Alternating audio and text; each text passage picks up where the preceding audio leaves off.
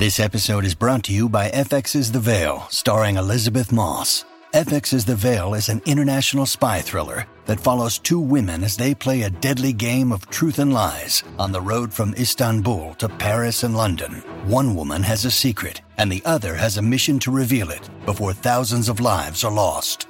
FX's The Veil, now streaming, only on Hulu.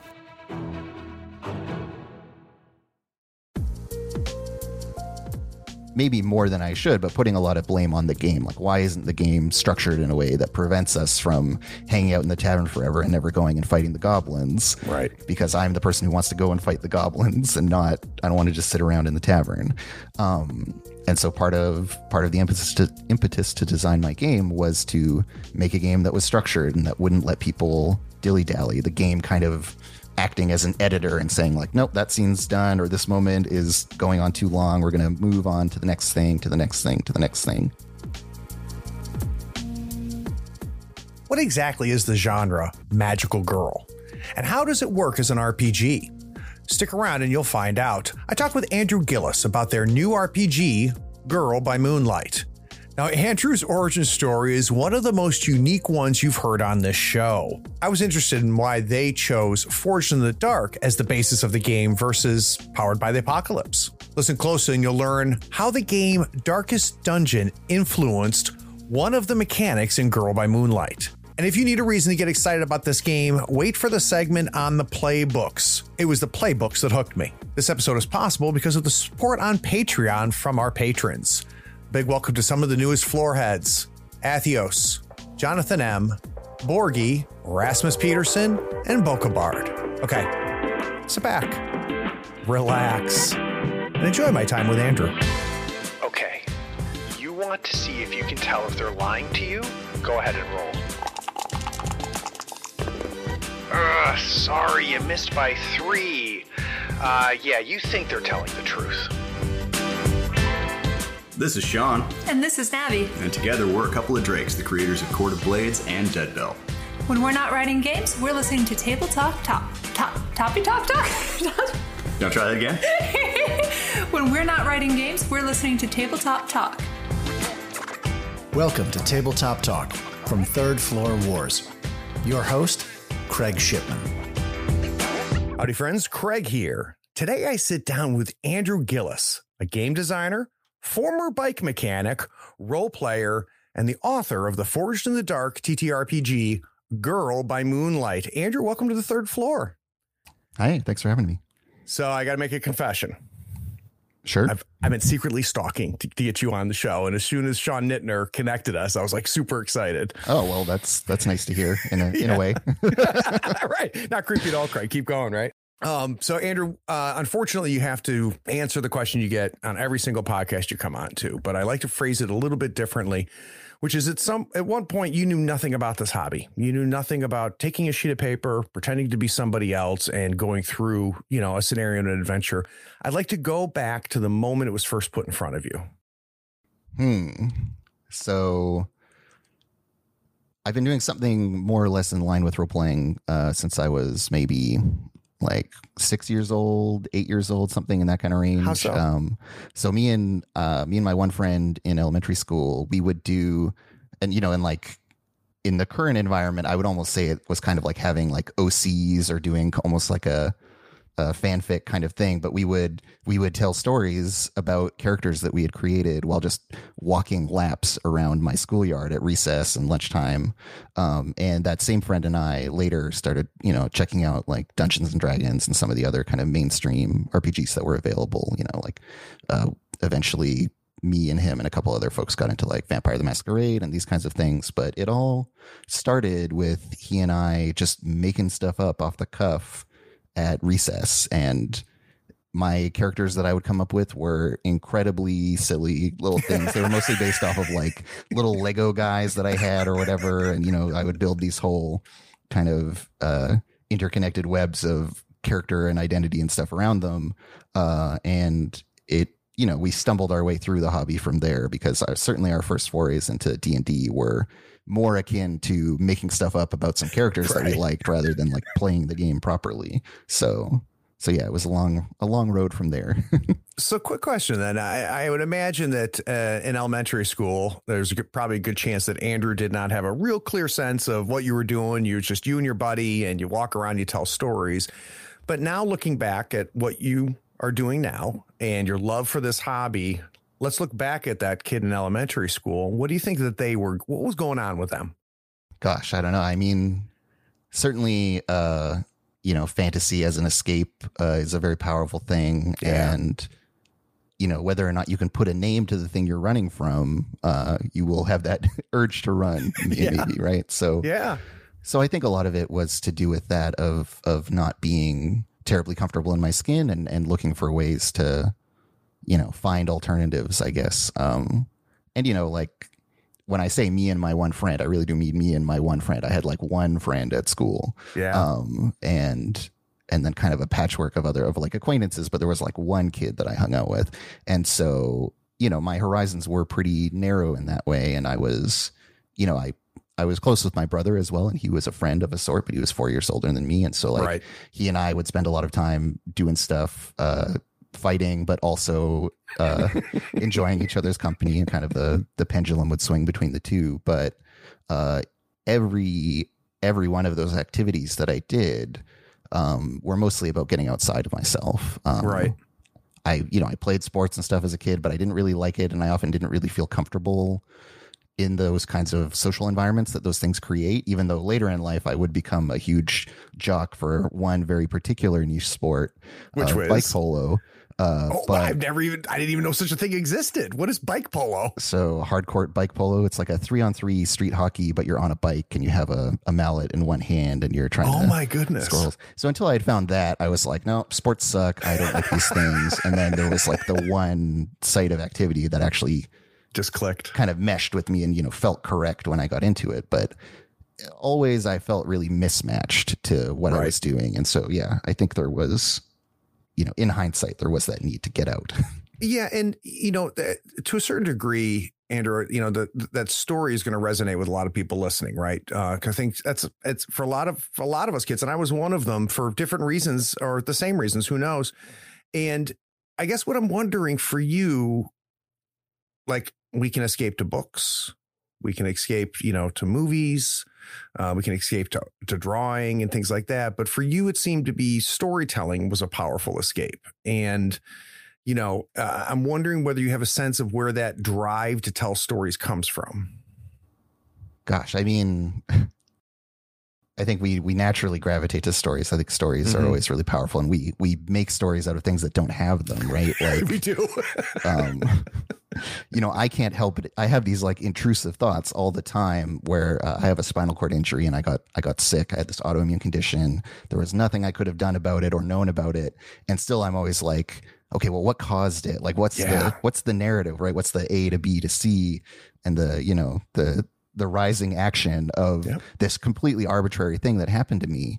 And I'll still catch myself thinking about that, like, oh, it's because this thing or whatever. And then I'll reflect on it and be like, no, that's nonsense, right? I am ascribing a narrative where there is none.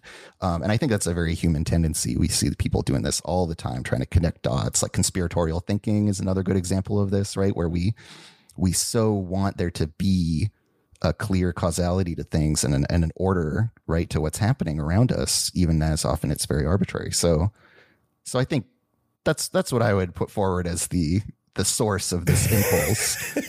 And that is not just me. No. It's all of us, but that stories are really alluring because they, once you have a structure built, right, the structure of a story, you can point that in a direction and run with it as far as you want to go. And that can take you to different places and take you very far from yourself or whatever else that you're, trying to while away the hours while waiting for. So.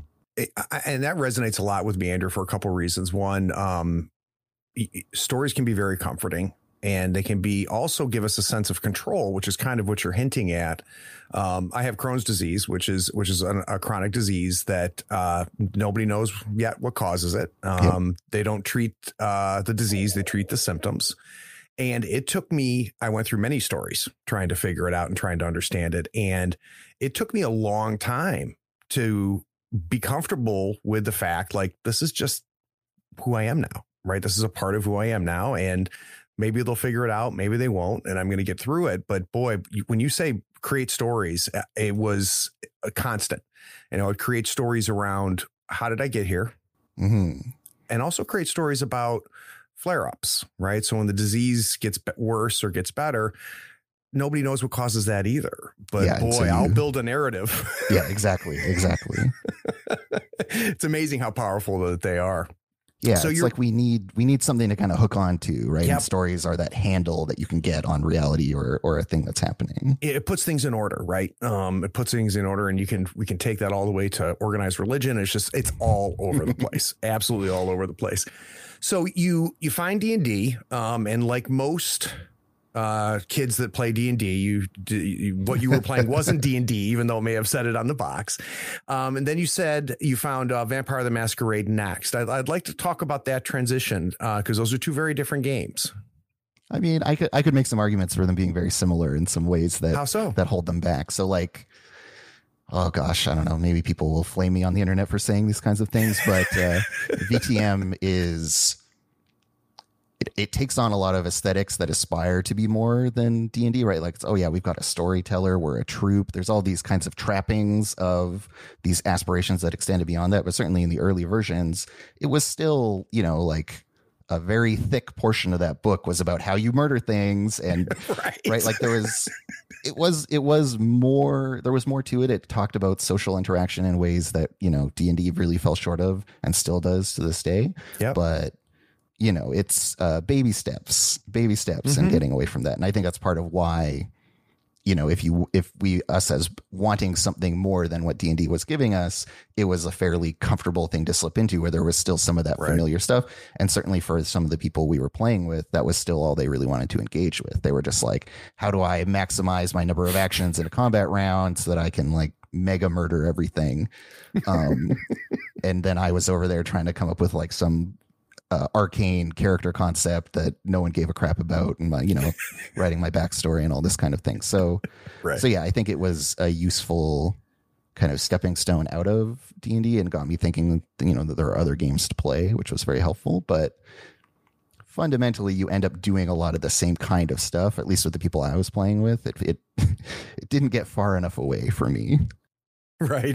You bent the game to your table. Yeah, it sounds as like. best as I could. And my other folks at the table were trying to bend it in different directions than I was at that time. So we talk about Vampire the Masquerade as a stepping stone. What was the leap? When was the first time you came across something and went, oh, now this is what I thought this hobby was? So I was by pure dumb luck, I kind of stumbled into. So my partner at the time was going to UBC, which is the university out over here, and Avery was organizing story game. Here we go.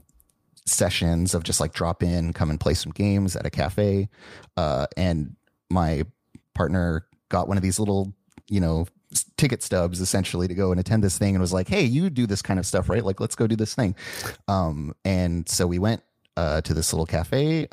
It just so happened that my friend Daniel was there, who I had met before because I live in a big city that is a small town. He was a roommate of a friend of a friend. So like I was kind of acquainted with some people in this space.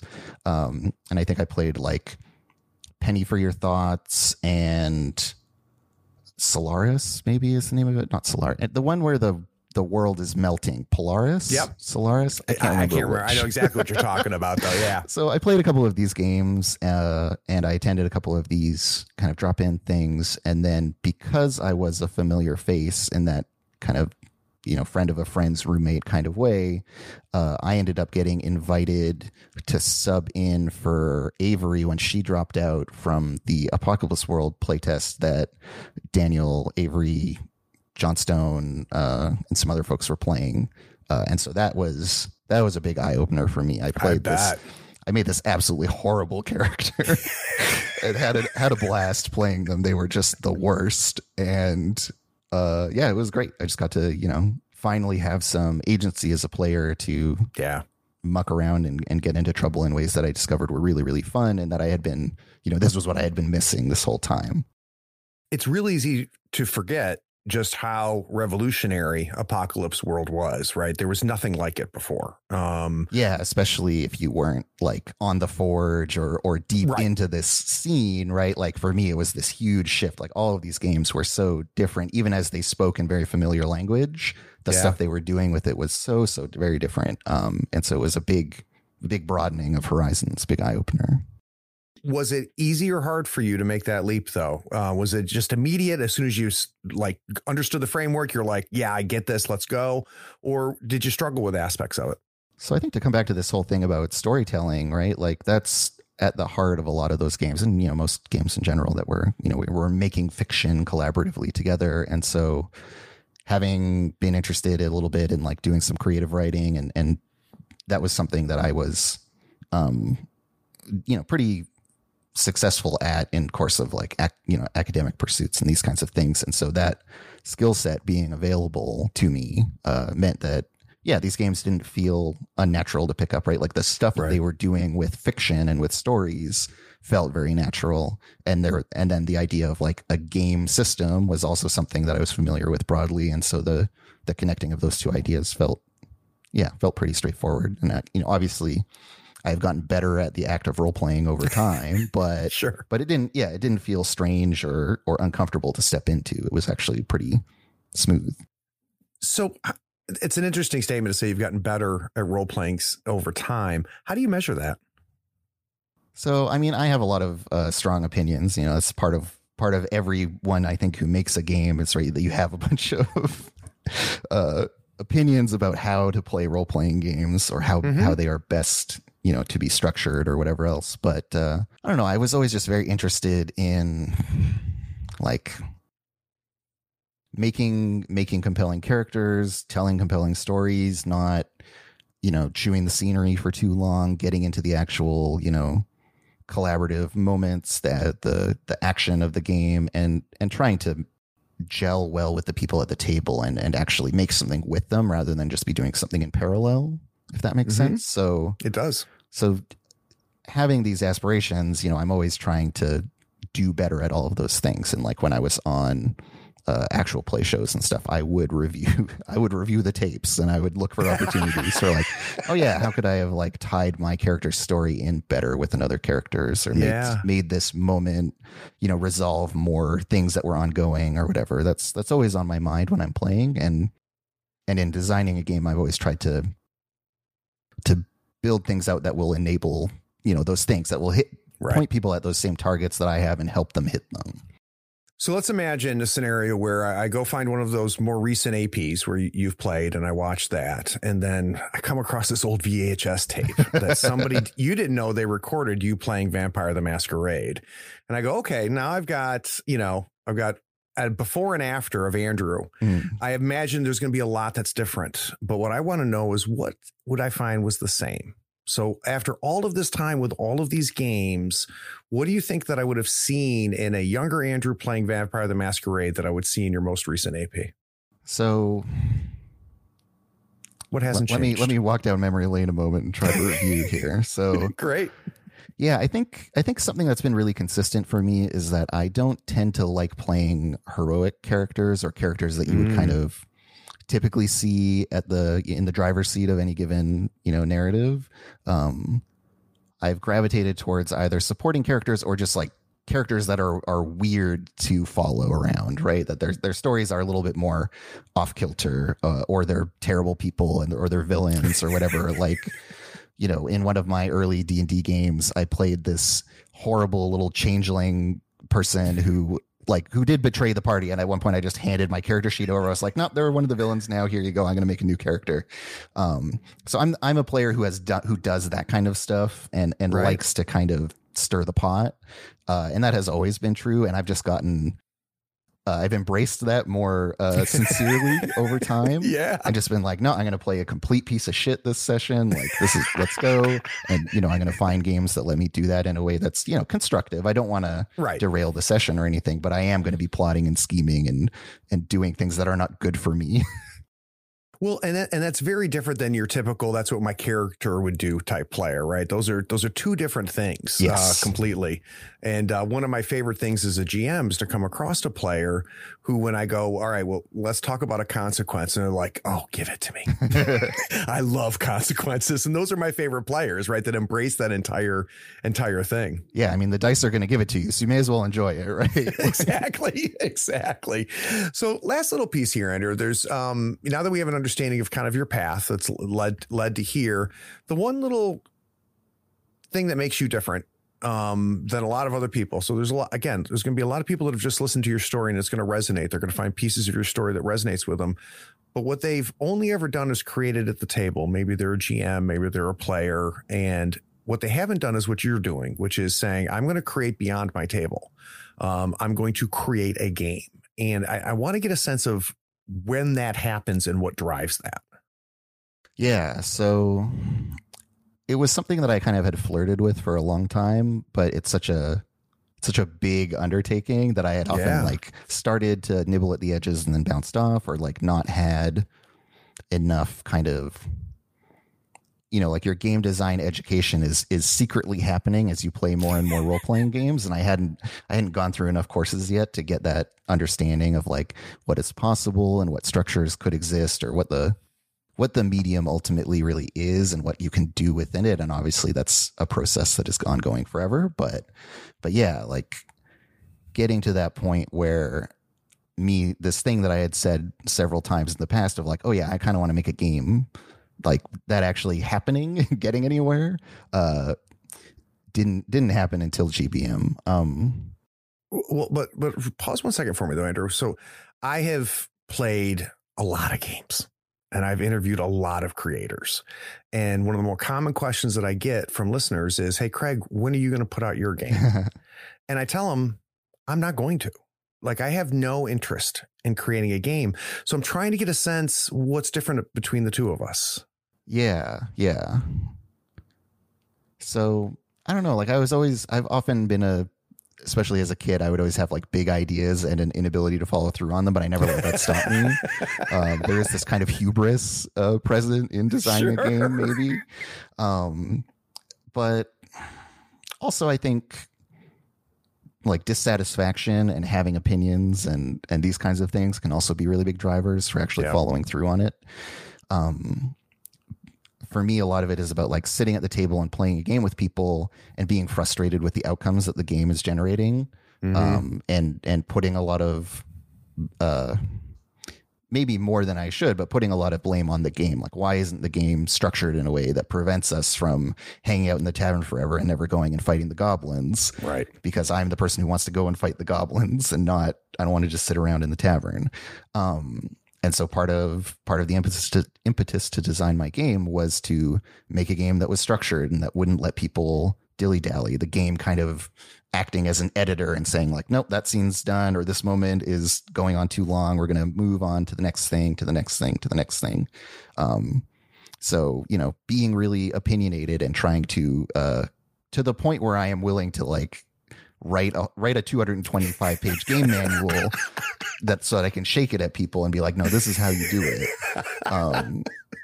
So maybe a little bit of spite in the mix as well. But yeah, I can't really put a finger on exactly what I think you did drives a person to do. No, I think you did. I think it's and you tell me if I'm wrong here. Tell me if I've captured this. It's having a voice, right? And when you talk about your opinions, that's what you're talking about. I have a voice. I have a perspective on this hobby, and this is one way to express it. Sounds like there's a little bit of problem solving happening where you've found issues and you think it doesn't have to be this way. I wonder if I can fix it. I wonder if I could build something that doesn't have these problems.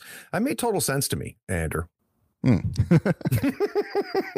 And also, like for Girl Blind Moonlight, there was definitely a moment where like I watched this one show, Madoka, and had been a fan of other magical girl stuff that I had seen previously, but I watched this show and I was like, damn, that was really good. That's doing a lot of cool things. It would be really fun to play within that space. Right. No such game exists, and it is. I'm not going to sit around waiting for it to exist. And so this idea came through that was pretty clear in that sense of like what it would be about and what the aesthetics of it would contain. And And so I was like, yeah, why not me making this thing? Why shouldn't it be me that does it? That's very cool. So guys, the Insider Insight series allows me to sit down with designers, developers, artists, writers, and creators and learn how they approach their work. I try to understand their process, inspiration, and the methods for crafting their creations. That's exactly what we're going to do with Andrew today. We're going to take a quick break. When we get back, let's talk about Girl by Moonlight.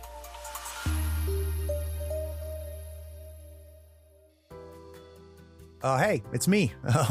I'm interrupting this episode, and I hope you're enjoying it, and I bet you're anxious to hear the rest. But before we jump back, I need a favor. Do you know someone who might enjoy this episode? Can you shoot them a quick message or maybe even send them a link to it? Listeners sharing this podcast was the primary reason we almost doubled our audience last year. Also, would you like to see and hear these games in action? Go to the Third Floor Wars YouTube channel and Twitch stream. Our actual plays combine compelling role-playing, character-driven action, and system tutorials. We create great stories while lifting the hood and showcasing the game mechanics. Links to both are in the show notes. Okay, last thing, and I mean it. Have you rated this podcast on your pod platform yet? Maybe even written a short review? It is a simple way for you to be even more awesome than you already are. Okay, now I'm done. Let's jump back and listen to the rest of this episode.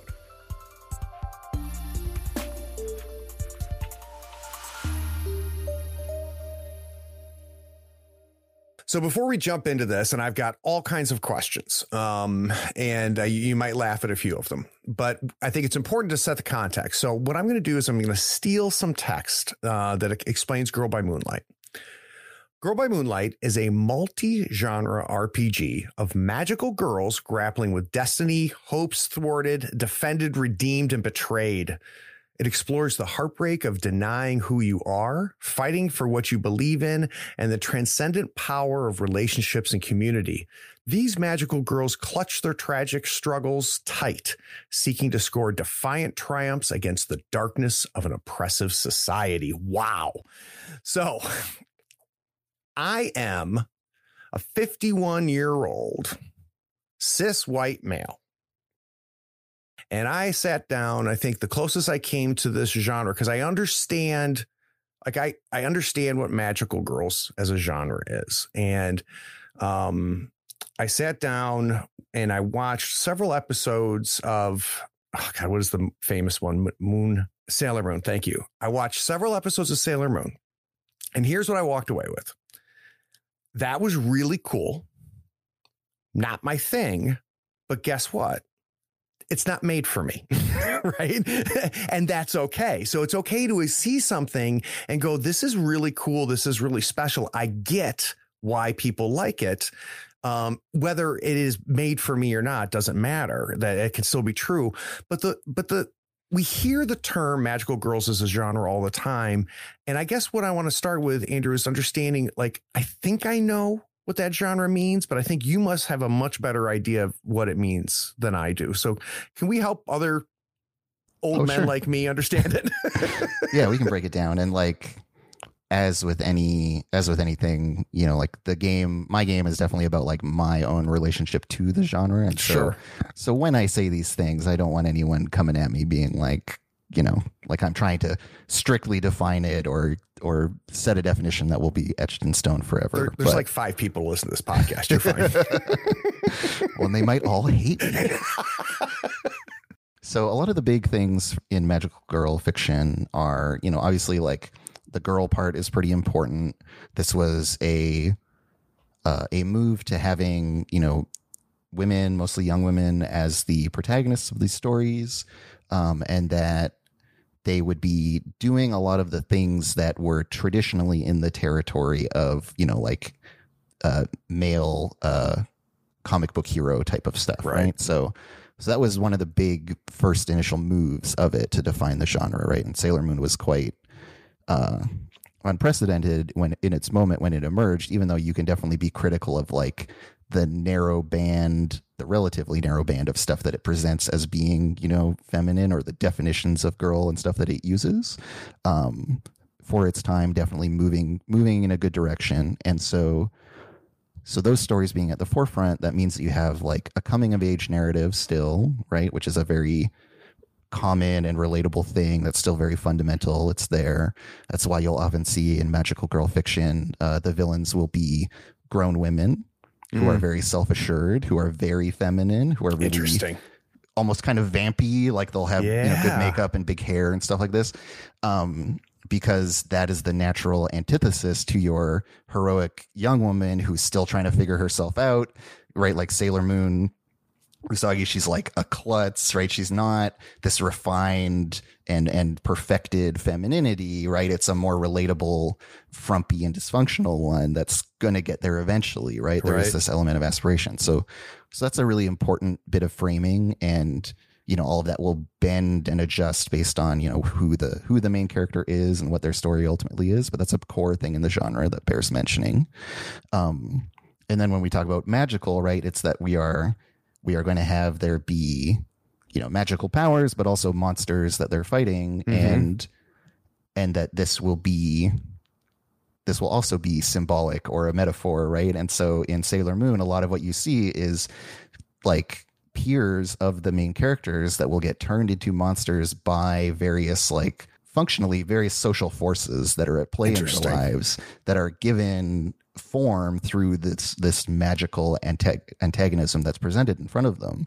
And so they're fighting a monster, but that monster is really about gambling or being at the arcade too much or whatever, right? Like there's always a lesson kind of stashed away in these things, and that the monsters are allegories or symbols that represent different struggles that people face, and the ways in which, if they cannot have support from other people, that they're going to go down some dysfunctional path, and it makes them literally monstrous. Interesting. And that's how you can address those social issues head on, right? In a way that in the real world, right, we can't go punch misogyny in the face, but in Sailor Moon, that might well happen. So that's, I think, another big core thing of the genre.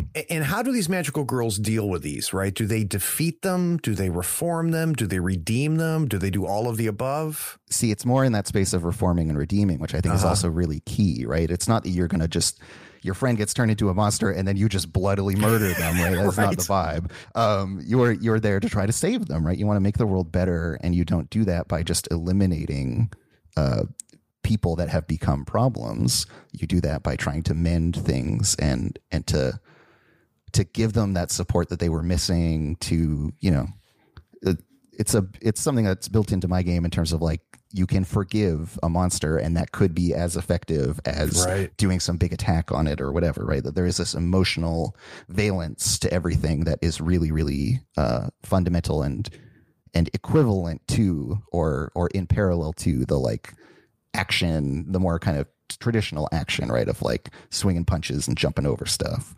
So for someone listening now, they're like, oh, wow, I kind of get it a little bit more, and I want to get into this a little bit more. Before we talk about the game, can we give them a couple recommendations? So if we have tickled the interest of somebody who might want to explore this genre, what is maybe 3 or 4 things that you would say you need to go watch or read this? So I include touchstones in the book for this very reason. It's a really nice shorthand to communicate to people. But I think my picks would probably be Steven Universe by Rebecca Sugar, Puella Magica Madoka, which I can't remember the director's name or whatever, but Madoka is very good. It's very tonally different, we'll say. It's very messed up, but this is to give people a big range, right? Because the genre is really flexible, right? It's a set of, it's like an armature, but you can build a lot of different things on that armature, and so it's nice to see this range. And then to do another weird oddball pick, we could say Paprika, directed by Satoshi Kon, which is a surreal dream traveling thing. But at its core, there is this woman. She's not young, but she does have this kind of identity crisis built into her character concept. And it is about her kind of coming to terms with a lot of that kind of stuff in the process of engaging in this big magical symbolic kind of battle or unraveling of a mystery. And so we're still ticking a lot of those same boxes, even as these things are all very, very different, right? Like in thinking about genre, I did this great course in college where we talked about Westerns, right? So we think, cowboys and all that kind of stuff. And so we watched some of the classic spaghetti Westerns. We read a book called The Englishman's Boy, which is like a really, really revisionist Western that is showing how all these people kind of sucked and how colonialism was awful and all this kind of stuff, right? It gets into a lot of that. And then we watched a movie called Tampopo, which is a Japanese noodle Western. Interesting. And it's a movie that's about ramen. And it's the protagonist is this woman, this widow who is trying to take over her husband's ramen shop and doesn't actually know how to do any of the stuff she needs to do. And so this cowboy figure rides in. He drives a truck. He's a truck driver. He has his friend whose name is Gun. And so he rides into town, chases out a bunch of her like shitty regulars, and then helps her learn how to be a better ramen chef and get her life back on track. Absolutely brilliant movie, but it uses the format of a Western, right? And has nothing to do with the stuff materially that we would normally associate with Westerns. Yep. And so that was just such a wonderful introduction to the idea of genre, and a great way to frame it, right? Is that genre exists in this big spectrum of early works that define the genre, into later works that start to question or subvert the genre, into just as absurd a twist on it as you want to put, right? They're very flexible and they have a big range. They're really useful so that, authors can get books published, and they can just say, oh, well, it's a noir, right? It's a murder mystery, whatever. Right. And people can be like, oh yeah, that's a box I can put this in, but there's a lot of space within that box to do all kinds of wild stuff. So. Well, and it's a shorthand, right? And it's also an opportunity to do twists on it, right? So Star Wars is a space Western, right? There's all kinds of different ways that you can mash those up. So we've kind of hinted at the seed of Girl by Moonlight. It sounds like you were watching some of these shows, some of these movies, and you wanted to play in this world. And you said, there's a game here. We go look, we don't see the game. We are cocky and you have the hubris enough to think we can make the game. Exactly. But that wasn't like I'm sure you'd had other ideas before that, right? And you've had other ideas since. And what I always find interesting is, from a creative standpoint, a creative will eventually pick up an idea and will run with it and take it to not fun part of making the stuff and stay with it. So I guess I want to start there. What is it about Girl by Moonlight that first made you pick that out of the off the shelf of ideas and then run with it as far as you have? Yeah, I really wanted that particular bundle of aesthetics was very compelling to me. Like, I really, really wanted that to be a thing that I could play very badly. And it was at the right moment, I think, where my life was such that I had the time and space and energy to do it. Right. I also had the right amount of inspiration around me. I was playing role-playing games a lot because I was basically doing it, at least in part, as a job. Mm-hmm. And so I was just in it. And it was, that immersion within the discipline or the folk practice or whatever we want to call it was absolutely integral to making this happen. It would not have happened otherwise. And so there was also just a clarity to it for me, I think, that like the idea formed very quickly and very comprehensively in a way that I could see the silhouette of the game very early on, and it felt very clear to me. And so it wasn't that hard to pursue that aesthetic or that set of aesthetics. And to know that I was making progress, I guess, right? Which is the really big thing. You get your hooks into it. You start actually feeling like you're getting somewhere. That's very motivating to keep doing it. Can you help me understand the clear vision at the beginning, right? So that's pretty powerful to in some ways, it sounds like a lot of things that were formed before anything was made. What was that initial silhouette? So, and it follows, like if I had never played Monster Hearts, I would not have been able to make this game because a lot of the scaffolding from it really comes from that. But basically, I watched Madoka was the big kind of inflection point. And I thought, like, what are the things that are really great that I want to pull out of here? And it's that, I wanted to make a game where bad things would happen to the characters. It was not purely wish fulfillment or sunshine and rainbows. There would be struggle and difficulty and consequence. That magical word that we all role players learn to love. And that I wanted to have something about character relationships and character emotions being very, very central and fundamental to what's going on in the story. Because Madoka ultimately it centers around the one character and basically like a choice that she has to make. And everyone else has opinions about whether or not she should make the choice, which side she should land on, whether she should be allowed to do it at all. Like, everyone comes in and gets involved in that, and they all express these different ideas around it.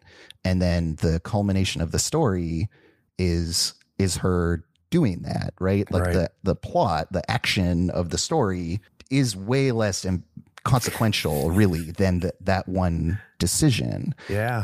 Which you come to all through internal stuff and through talking to other characters, and it's very relational and integrated in that way. And so making a game that encouraged that kind of stuff was very inspiring to me. I was very excited about that idea of having this like emotion and character driven narrative. And then lastly, that the characters are they're tragic heroes in that they are their own undoing all the time, right? Like they all come to ruin because of the qualities that make them great, basically. Right. And so that inversion being possible, right? That the heroic potential of the characters can be flipped, was great. And for having Monster Hearts to look at and see the Darkest Self kind of operation within that, I was very excited about the idea of adapting that into this other thing, which I ended up calling Eclipse, to keep the moon metaphor going. Yeah, and what's interesting to me, it's a great choice, evocative, right? So you framing this up for me, and then citing Avery's Monster Hearts like totally makes sense. But this is not a Powered by the Apocalypse game. So at what point does Forged in the Dark start knocking on your door? Well, so this was the other serendipitous thing, is I started out doing a Powered by the Apocalypse game, and I really stumbled in that initial prototype. It was not good. Yeah. And I wanted to do this kind of like structured play thing because I was very opinionated. And right around that time is when I keyed into Blades in the Dark existing and what it was about. And it checks a lot of the right boxes in terms of those aesthetics that I was chasing. And it was just such a good fit. And so locking that in and deciding to start hacking Blades, and we can talk a little bit about the process of the distinction of designing a game versus hacking another game. Right. That gave me such a powerful roadmap to kind of overlay my ideas onto, and those paths converged or aligned a lot of the time. And so it felt very natural then to grab that and run with it. And Blades is built to be pulled apart and put back together and hacked. John's made that very easy too. And is so supportive of it, which is great. And listeners already know this, but I'm the biggest shill for John's work, especially Blades. It's hard for me to not bring it up at some point during an interview. I'm glad you did it first. And so as a result, a lot of us are familiar with Blades. It's a pretty big game. And what I always think is interesting when I talk to people that are making Forged in the Dark games is, what did you keep? What did you drop? And what did you reskin?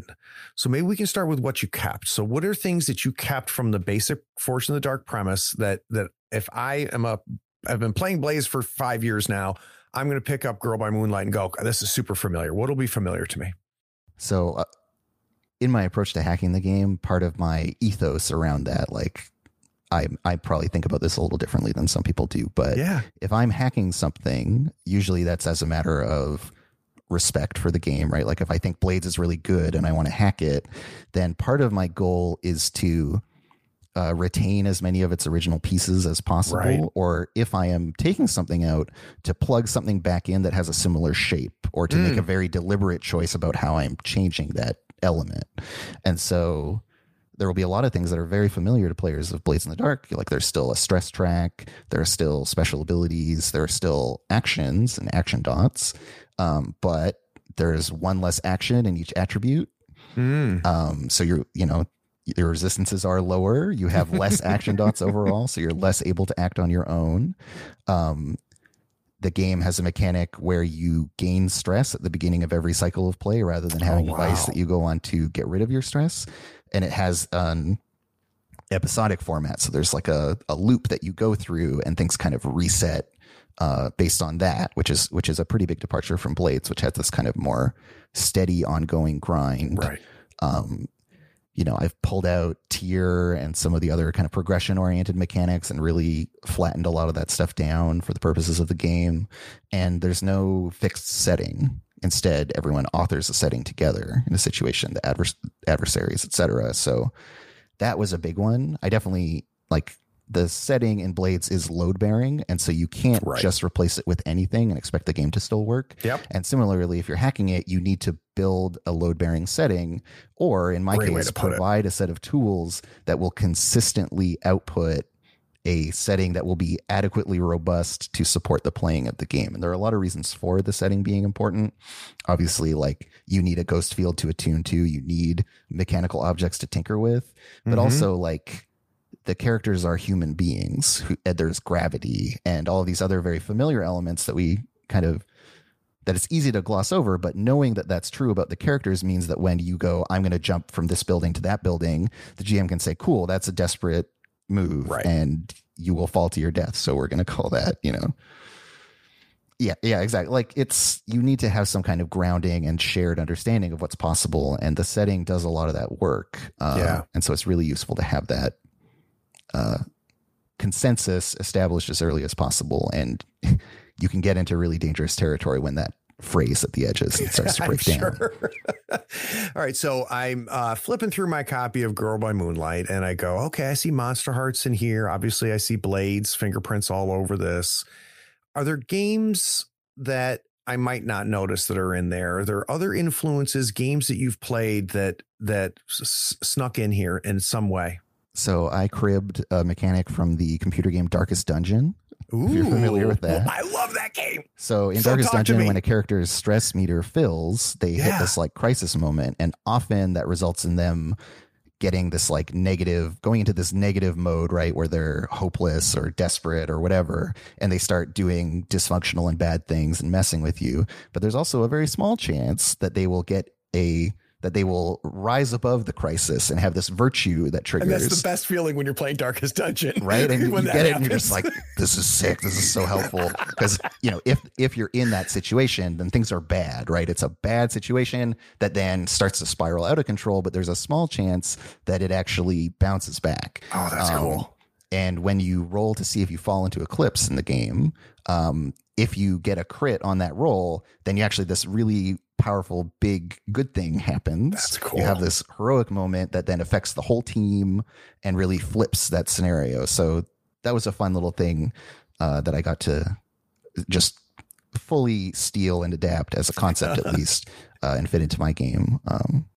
It creates a very visceral moment, right? And now, having a person who's played an embarrassing amount of Darkest Dungeon, and as again a fully grown ass adult male, will be yelling in my living room when hooting and hollering when that happens. Right, exactly. It's oh, my stress meter went down, and it's a great feeling, and it is immediately for me to be able to see that happening at a table where things are dark, things are not going well, and someone rolls that crit, that creates the moments that we talk about, for a very long time.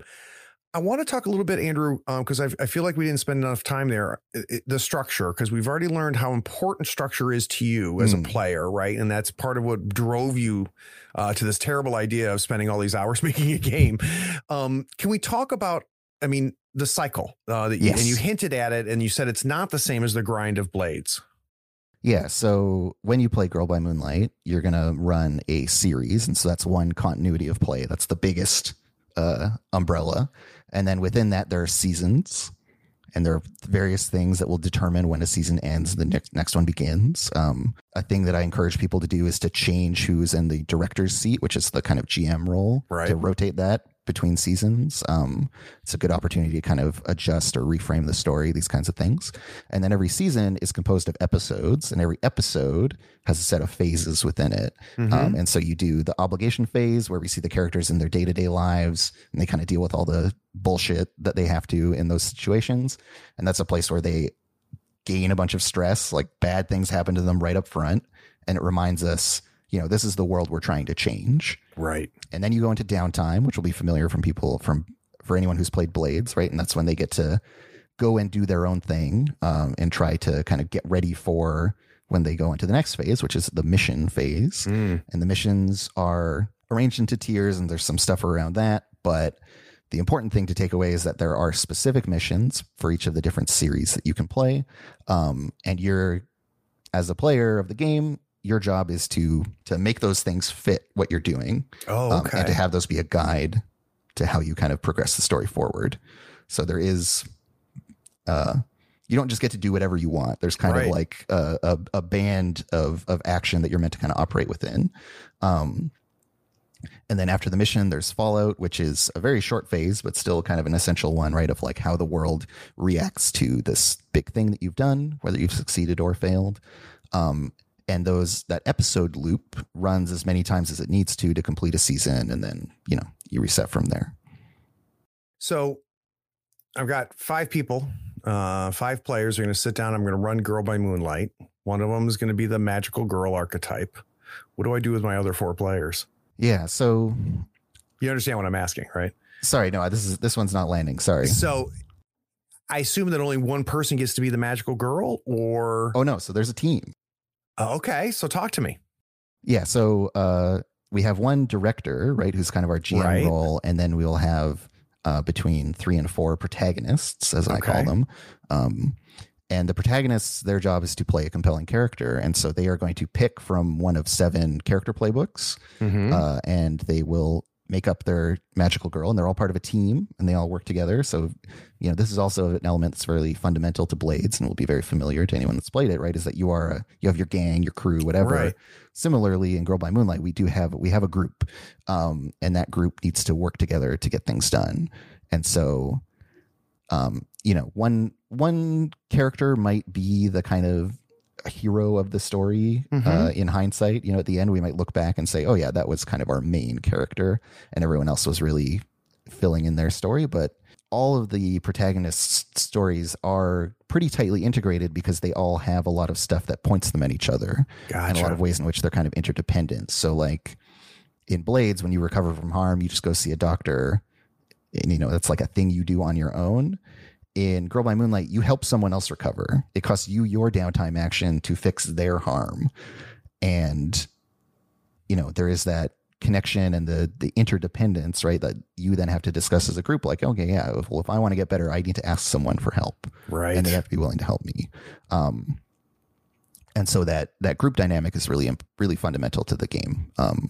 The power of friendship is a trope within this kind of fiction that I have not turned a blind eye to. We've incorporated that. It's in there. Well, so maybe what'll help me understand it even better, Andrew, is can you give me some ideas of the playbooks? So yes. What are these archetypes? So I have 7 playbooks in the game. And it's probably not an exhaustive list, but I think it's the kind of the most interesting or compelling ones that I could come up with. And so the one we'll put up front, I guess, is the unlikely hero. And the unlikely hero's whole shtick is that they don't actually have magical powers yet. So kind of like how the mortal in Monster Hearts is the one character type that isn't, the mortal is a monster, but they're a different kind of monster than the other ones. So the unlikely hero, right, they are certainly still a magical girl, even if they're not fully magical yet. Right. But they really fully embody that coming into your own storyline, and you kind of get to pick your moment or have your moment picked for you when you have to embrace that destiny and become the hero of the story. And so in that sense, they're positioned to be really central and to really at first be really dependent on the other characters, and then later have an opportunity to save them and to have that big reversal of fortune. That's cool. And that was a really important design to kind of come up with up front. But then we'll have stuff like there's the outsider, and the outsider is a playbook that has a rival. And so they pick one of the other protagonists, and their whole deal is about having this relationship with that protagonist, that other protagonist, where, you know, they want to outdo them, they hate them, they love them, whatever. And that could be two-way, where both characters are like, yeah, no, I'm going to do better than you. We are rivals. Or it could be one way where it's like, I really hate this person. I can't stand them. I need to outdo them at every turn. And they're like, no, I like you. You're nice. We're friends. That's cool. Why are you mad all the time? Which, you know, that's like a behavior that I will do when playing role-playing games, is I will just pick someone and be like, no, my character is all about messing with your character or engaging with your character. And so it was really fun to make a playbook that centers around that and that makes that pivotal to how it operates. And there's some other stuff within the Outsider about them being, you know, more inclined to violence than the other characters, that they maybe have a troubled past, or they used to be aligned with your adversaries, or these kinds of things. There are a bunch of little spins that you can put on it, but all Outsiders will have that one central thing, that they have a rival and then they're pointed at. And then, you know, something like the Time Traveler, who has traveled through time to change another character's fate. And so they have this thing that they're sure is going to happen. Interesting. And really, you know, their whole deal is about meddling in someone else's life and telling them how to live it, and deciding that they know better than you what you should be doing. Right. And so that's all put in the frame of time travel and of prophecy and all this kind of stuff. But at the end of the day, it's really about, being nosy and getting into other people's business. And that player to player via character bond and connection, right? And so all the different character playbooks have something like this, where it pretty much forces the player to interact with the other players, to take a stance on what's going on that's going to either match or run against what the other players are doing, and set their characters into complicated relationships with the other characters, where they're framing them or foiling them or supporting them or fighting against them in different ways. But that ultimately that friction is made to build towards catharsis and towards, you know, triumph against their adversaries, because you don't end up fighting. You don't fight each other.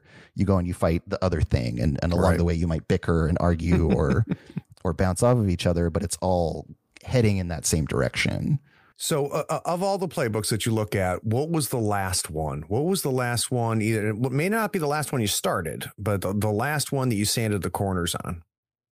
So I had this, there's one playbook called The Guardian, and for a long time they were like the first one that I designed. And so they kind of ended up being a little bit too generic. And they were just like sticking to the real core of the genre about like, looking out for your friends and, you know, just the basic stuff. And eventually I was like, no, this is too basic. No one would ever want to play this.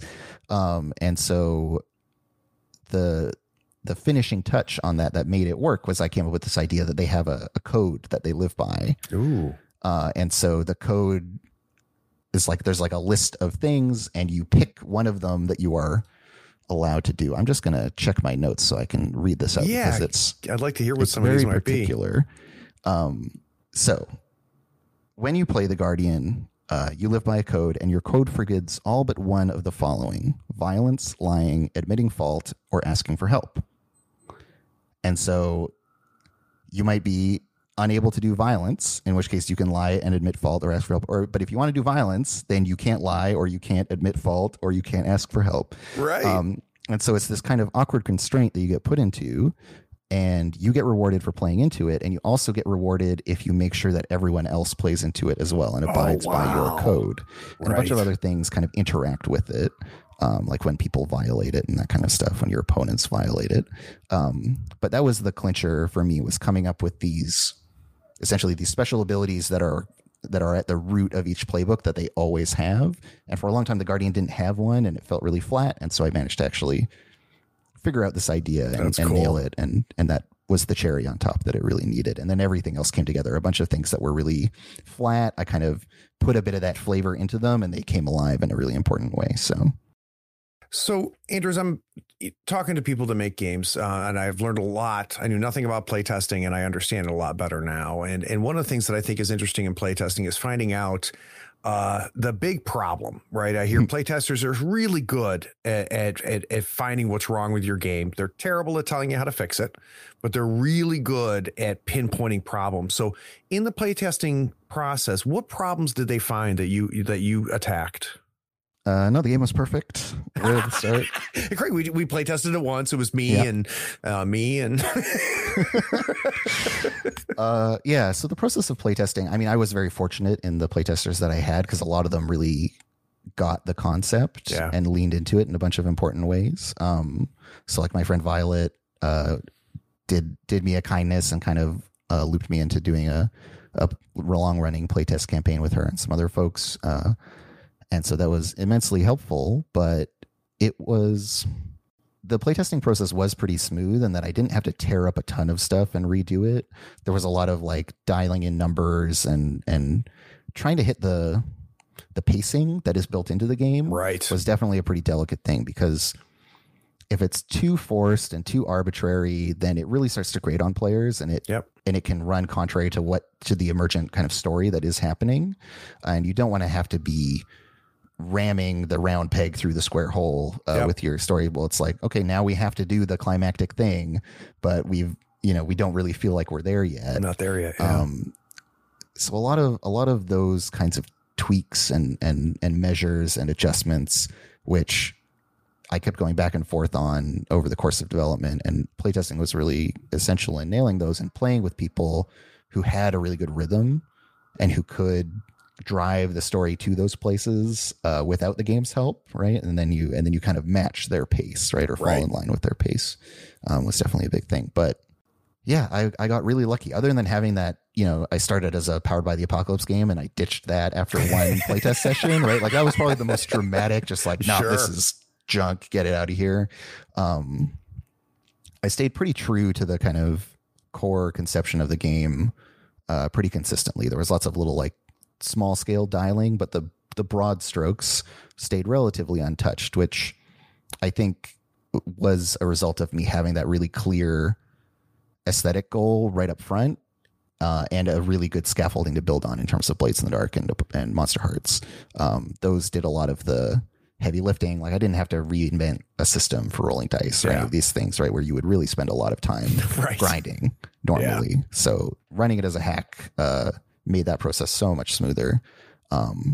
And just, hitting good tables like at Go Play Northwest, the way I got my publishing deal was with a playtest copy of the game where the crew at the table was my friend Violet, John Harper, Andy, and then Sean like came in halfway through and watched us play, and I got home and had an email that was like, hey, you want to publish this game? It's really great. So that must have been incredible. Starting with John Harper sitting to play your game. So my hack of his game, right? Well, yeah, like, and we're not going to gloss over this. So now I'm going to make you go back to then, right? So you have got a hack of this person's game. They sit down at your table. What the hell is going through your mind?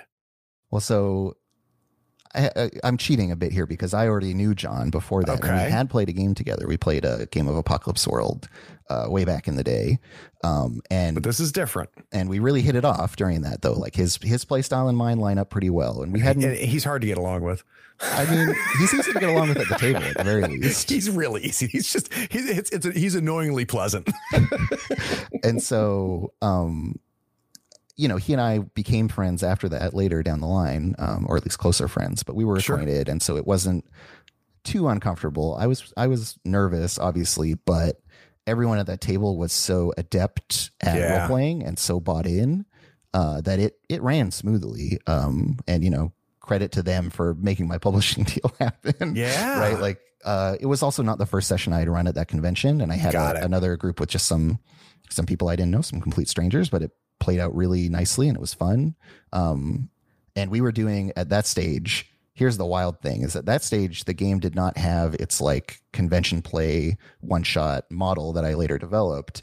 And so we had to go through the whole process that you would do to set up the game for a campaign play, which is pretty extensive. Yeah. We got through all of our world building and everything like that, all character creation within the first like 45 minutes or hour of sitting down at the table, and then got to play for like 2 or 3 hours. And you know, those players being as capable as they were was what let us actually get to the meat of the game and really move through it. If they had been clumsy or slow or whatever, right, like that wouldn't have sung the way it did, and I wouldn't have landed my publishing deal. And that I can't even imagine what it must have been like when you got that email. That has got to be quite a moment. Yeah, I have this weird thing where anytime I feel any big emotion, I always also get sad. And so it was like this really exciting thing that was, I was very happy about. And I was like tearing up and was like upset and kind of distraught when I was at work. And one of my coworkers came into the break room and was like, "Are you okay? Do you need a hug?" And I was like, "I do need a hug." Which was very sweet of her to offer. So yeah, it was big. And, you know, a great deal of work still to be done following that, but it wasn't too long from there to get to a point where like the game system, the rules, the mechanics, the abilities and stuff like that were pretty much locked in by early 2018. So let's say that I'm a director, and I've got 4 people at my table that we're gonna play with. We're gonna go through everything, right? We've got time upon time. We're gonna meet every week, but I've got one player who is not familiar with this genre at all. What would be a good thing for the director to do to really kind of set the stage for somebody who just has not only never played Girl by Moonlight, but is unfamiliar with the touchstones as well? So hopefully I've designed this game in such a way that you don't actually need to be familiar. The stuff for world building it's guided enough that it very reliably outputs a suitable magical girl situation, setting, characters, and so on. It was something that I worked at pretty hard because you pull the setting out of Blades, you need to put something robust in its place. And so I knew that I needed to deliver a really holistic system, and sequencing it correctly was also a big thing to figure out, because what I settled on is this idea that the very first thing you do when you sit down to play Girl by Moonlight is that you name the antagonism. And so you know what you're fighting against. And then the next thing that you figure out is what the world is like, what the mundane world is like. And so you get the sense of, okay, cool, here's what we're fighting. Here's the world we're trying to change. The game asks you what society holds to be sacred and what society holds to be profane. Nice. And then later it asks you how you embody what society holds to be profane, and how you choose to undermine or counter what it considers sacred. And the things that society holds to be sacred are things like money, hatred, like they're all bad things. Right. And it considers love profane or whatever. Right. And so I'm trying in the course of this world building to always show all the players at the table, like what is at stake within the game, what matters, what is this game about? It's all deep into the roots of all of that stuff. And the things that you need in order to make good decisions, you're going to build out those things ahead of time. And so you're never going to be left, bereft, not knowing what's going on. And it starts out with very guided stuff where you're picking from prompts. And by the end, you're answering these very open-ended questions because you've got that grounding and that understanding. And character creation happens kind of in the middle of that. And so there's this thing where you're never making characters in Girl by Moonlight into a vacuum, because they will really fall flat if you do that. The game really wants you all to be tightly integrated and, related, and to make sense together, to be a cohesive group. So we're recording this before the crowdfunding begins, but we're going to release it in tandem with that. So people listening right now, you can scroll down, you can get the link to the crowdfunding for Girl by Moonlight, and we'll wait till you get back. But I talked about the start. We've talked about the middle. The other part that fascinates me in this process is the end. It tends to take a lot longer than we want it to. It tends to be a lot more tedious. The fun part's over. When are you going to put the pencils down? And don't tell me deadlines. I want to say, as a creator, when do you stop? When do you know, like, hey, okay, I'm not doing this because Sean told me to. I am done with this game. I mean, yeah, like there are still bits of it that I could go back and, maybe rework a little bit here and there. Like, you will never, I think, hit a point where you're truly done with it. You just stop. I think it's definitely a truism about art because you're never the same author, right? When you revisit it That's a good point. A year later, right? Yeah. Like you have changed, you have grown, you're different. Yeah. You've gotten better or worse at game design, and you're going to have different ideas when you see that thing and react to it. I had this really funny experience because you had mentioned in kind of the initial emails to set up this interview, you had mentioned some work I did for Hack the Planet. And I went back and read that and like, I was like, oh damn, this is good. Like I thought it was great. I didn't even like recognize it at first because I handed that in from the hospital while I was going through. Me? Yeah, I had like done all the work basically right before.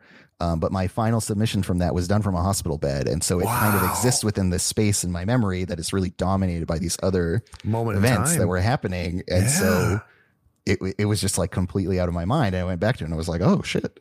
And then I was like, oh yeah, but I could like fix that. I don't quite like this use of language. There were some bits where I was like, yeah, I would engage with these topics a little bit differently now. So yeah, like you're never really done with any idea. You just choose to set it down and have the restraint to stop fucking with it, right? And move on and work on the next thing, which is really important to be able to do. But what's interesting about that for me, Andrew, is that, the cliche is that I don't watch my own movies. I don't read my own books. When I'm done and I walk away. It's pretty cool for you to go back to Hack the Planet and go, I kind of like this. Like I could hear the pride in your voice, and that's got to be kind of cool. I mean, it's ideally you end up in a place where you're not embarrassed by your prior work, right? And like, some of the more kind of the prose bits of the GBM manual, some of them I will read them and I'll be like very happy about it, right? I'll be like, damn, this is good. This is moving. This is compelling stuff. And it's easy to get self-conscious about that stuff as well. And, I experience some discomfort with acknowledging whether or not I think something that I've done is good, but I've tried to be kind to myself as well in that way. And so, yeah, like, I've stopped working on Go by Moonlight mostly because I want to move on to the next thing. And I want to put this idea down. I don't want to play with it anymore.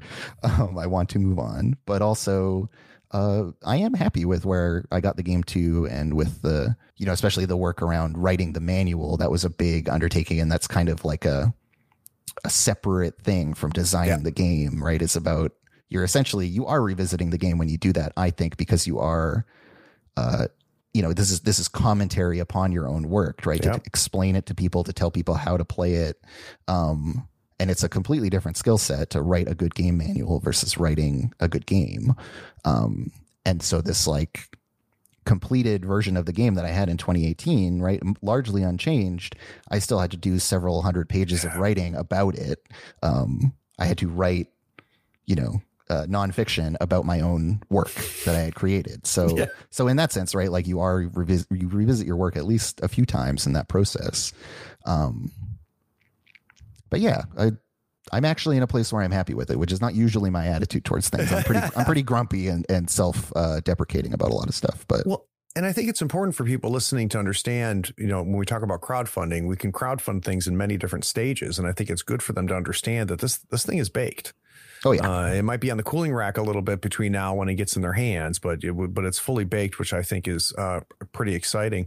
So guys, we're going to take another break. When we get back from this break, we're going to get to one of my favorite segments, and what I'm hearing is one of your favorite segments. We're going to talk about what you're grooving on. We'll be right back.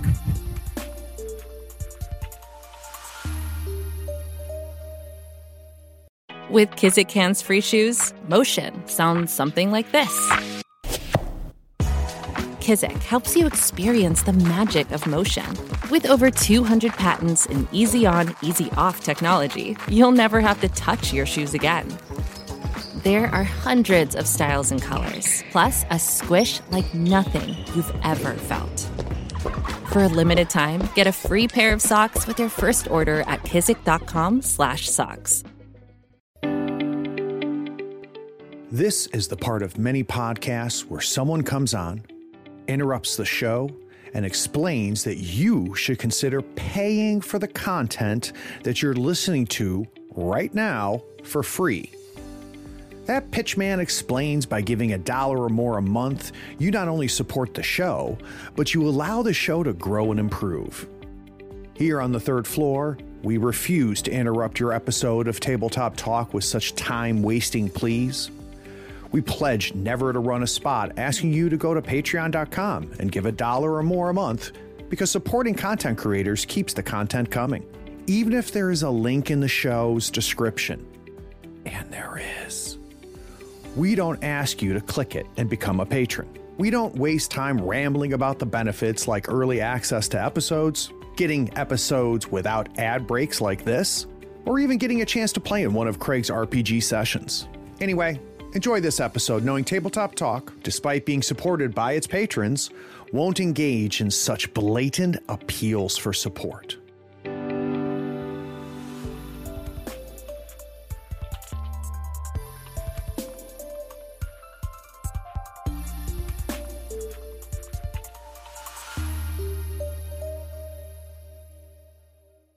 Okay, so as I probably alluded to, Andrew, this has become a bit of a favorite segment for a lot of the audience, and I know it's one of my favorite segments because I think it's so interesting to find out what stuff is being created outside that creatives enjoy, and I find it very insightful as far as understanding the type of creator you are.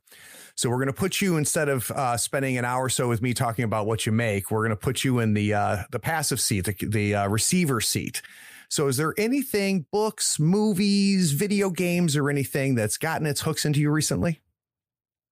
Well, yeah, I've been trying to read more and get back onto it because, it's something I enjoy a lot, but don't always make the time for. So I've been tearing through a bunch of books, really enjoying the work of Jeff Vandermeer, which is two trilogies by him that I've kind of finished recently and not so recently, the Ambergris trilogy and the Southern Reach trilogy, both very different works, but...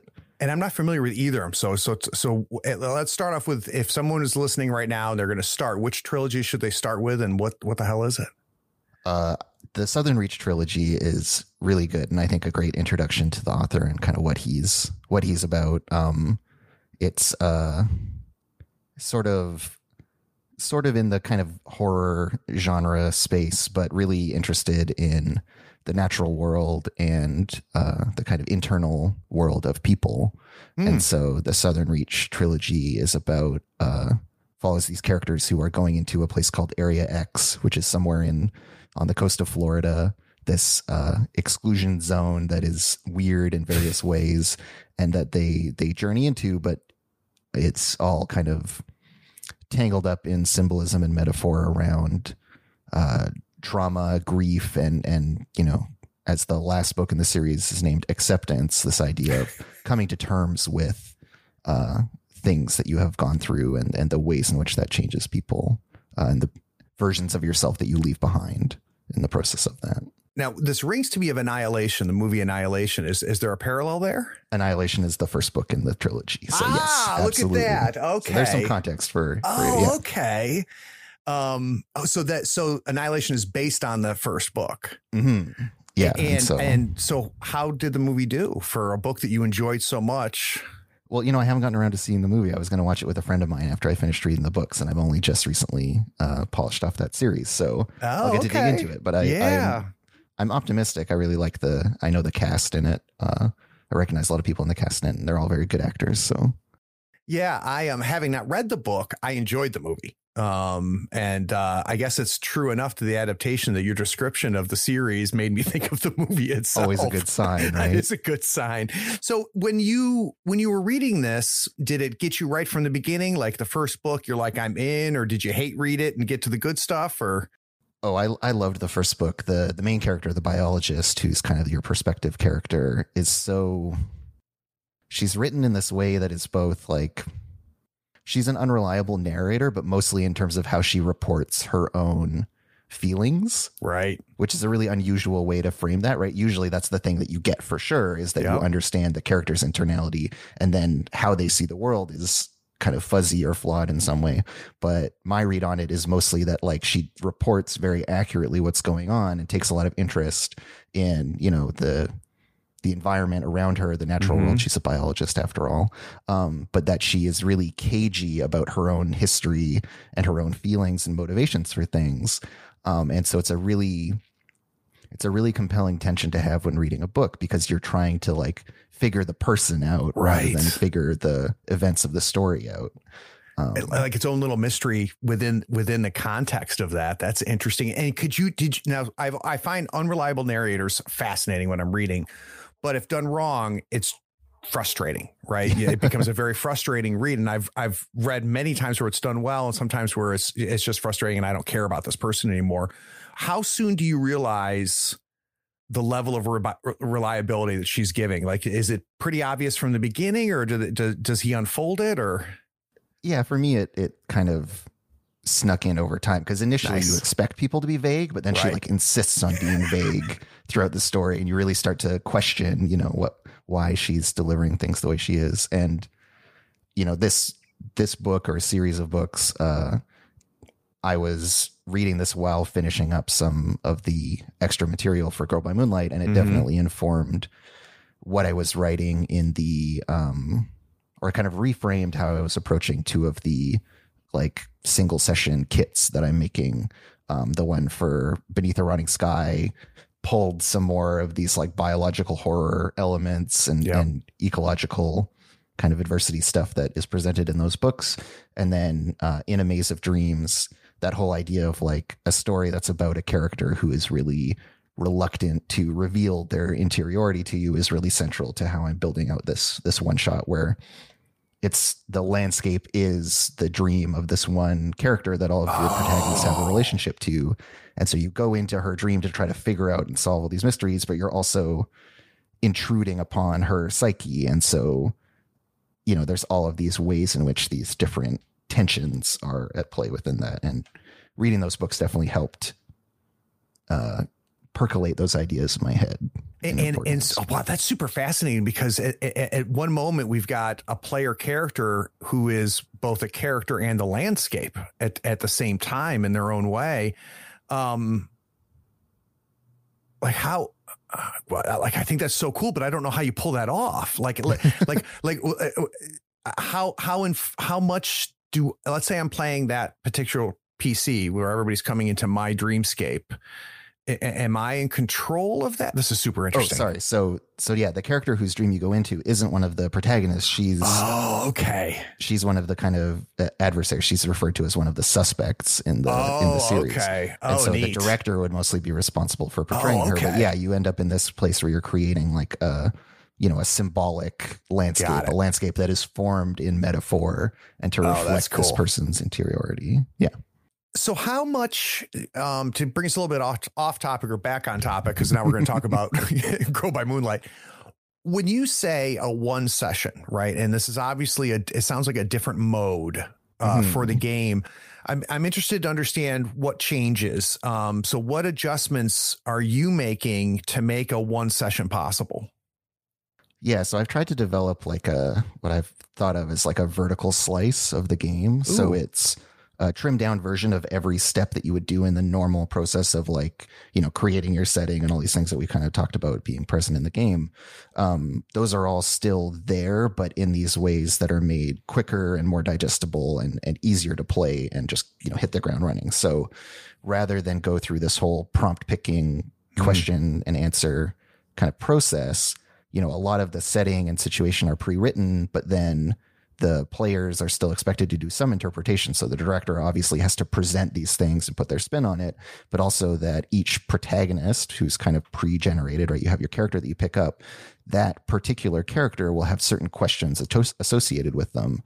And you will be asked those questions and expected to answer. And they're both positioned from the perspective of your character, but they speak to the broader context that you're within or get you to define some element of the adversity or whatever, but something that's relevant to your character. So like in the one for On a Sea of Stars, there's a a character who tried to liberate the Leviathans from, because they're these human made world ships. And she was a rebel who tried to like stage this insurrection and liberate these ships that were kind of enslaved by humanity. And so a lot of her questions are about, you know, how the institutions that remain fundamentally misunderstand and misrepresent the Leviathans. Oh, that's cool. And so it's something that's like close to her heart, but that the player for that gets to speak it into existence. Is it accurate? Oh, go ahead. I'm sorry. So there's that element of like letting the players kind of answer some questions in a more tightly controlled way, but also that like every phase of the game is a little bit pared down as well. You take fewer downtime actions. It's just kind of streamlined a bit. And in a way, also like a tutorial for the game. So if you've never played it before, it's a lot easier to pick it up and run with. Got it. Because there's a little more scaffolding at the cost of you having a little less, you know, formative input that there really isn't time for anyway. So my hope is that it's a good balance. So this concept of table sourcing via prompts is relatively new to me. And I'm going to start off by saying I was skeptical at the very first time I bumped into it, and now I'm totally in love with it and have picked it up and put it in games where it doesn't belong because I'm really enjoying it.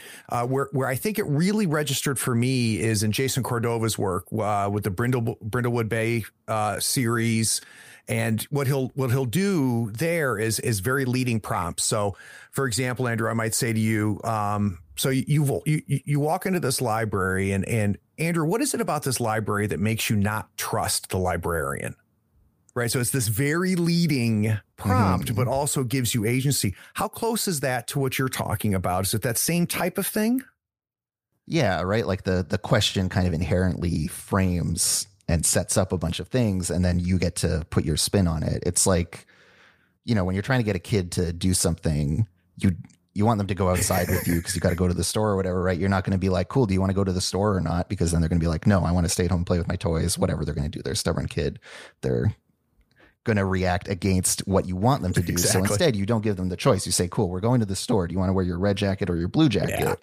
These kinds of questions are really, really helpful if there are like certain things that need to be there, right? Which in the case of Girl by Moonlight, there are certain kind of structural things that need to be there. There needs to be adversity. There needs to be this, that, the other thing.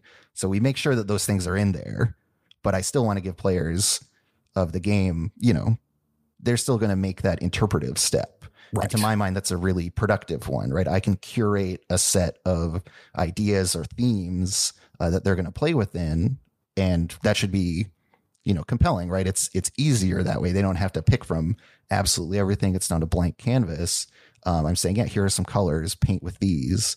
And that's something that I always appreciate in games when the game is like about something specific and gives me some guidance, but then lets me take it and spin it and interpret it. And I think what I love the most about it, and it sounds like that's what's present here, is that the answer is meaningful, right? It's not just, you know, what is the bartender's name type of table sourcing, right? Yeah. It's something that actually is going to impact the path and how that narrative unfolds.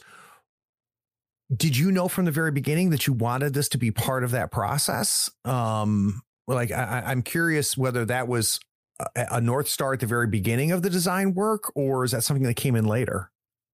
It's something that I've always really enjoyed, like Apocalypse World. It does a really great job of putting a bunch of this stuff in kind of secretly, where it's, you know, about like picking names for things, or which is a little more surface, but then maybe also like what kind of, you know, like what is your angel's, you know, home or setting or infirmary like? What is the mechanics, you know, workshop, like what's in it? And there'll be these prompts, and picking those and combining them already creates that's already an expressive move that creates something new, but then also to combine them and then interpret them right between those two acts, there's already a ton of creativity at play there. Right. And this is, you know, we can tie this all the way back to was it Gustav Klimt with the urinal that he picked out, right? Like the act of selection is a creative act. The act of curation is a creative act.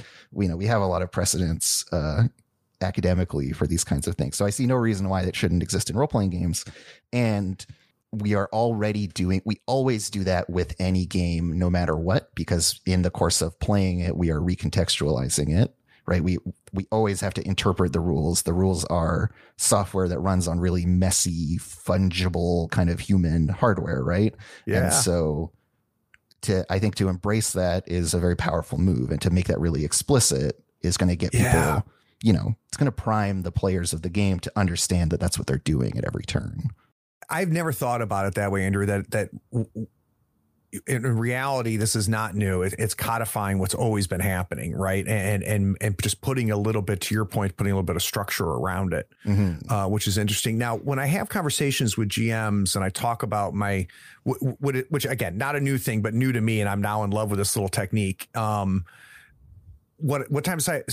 I hear pushback, which is, players don't want that. Players don't want to be put on the spot. They, what if the player doesn't say, can't come up with something? Is there advice that we can give? Because I'm lucky because my tables have embraced it, right? They've had no difficulty doing it, but I could imagine that there's potentially players that are like, yeah, this is not for me. This is not fun. What are your thoughts on that? Or maybe ways we can help in that scenario, or still play with those people and allow them to get enjoyment? Does that make sense? Yeah. I mean, to go back to that idea of this is software that's running on flexible human hardware, right? Like, we always are able to adjust things, and right. People will do this without even noticing that they're doing it a lot of the time. But like, if something about a game doesn't work for you, you're not, beholden to the rules. I'm not going to show up at your door and get mad at you if you play my game, quote unquote, wrong, right? And I won't. You're not going to get a 404 error. No, exactly right. It is. They don't fail hard and abrupt and completely in the way that software running on computers does. We have this flexibility that we innately bring to them, and so I would think just make adaptations as you need to, right? For whatever reason, whether it's a matter of like an accessibility thing in terms of just someone really doesn't think well, on snap moment to moment decisions, but given some time, they'll come up with a good contribution.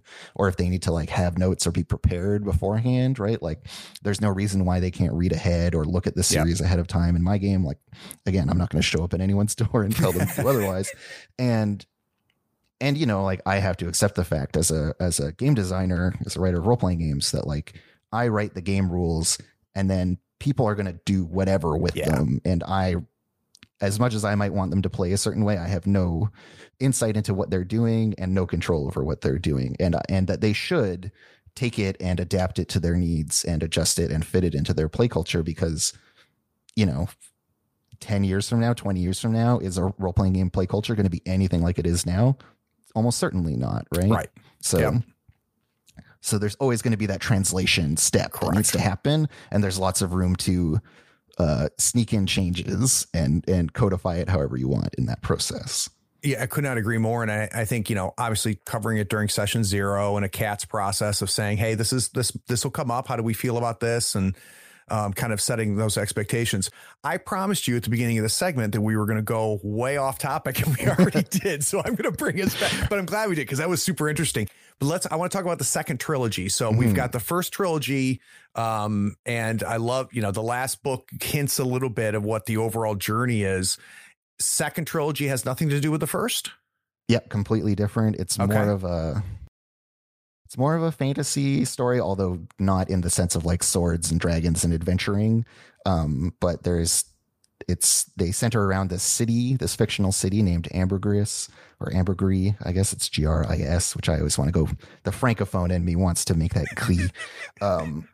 But it's this fictional city that's on a river, that is colonized very early in its history. And there are these mushroom people who get slaughtered and driven underground, and then the colonists like chase them underground and have these horrible harrowing experiences, and the king comes back out. He's the only survivor, and he's blind and has like gone kind of off his rocker. It's a whole there's this whole like scary creation myth around the city it's founded in colonial violence in this way that's fairly that's almost fable like. Interesting.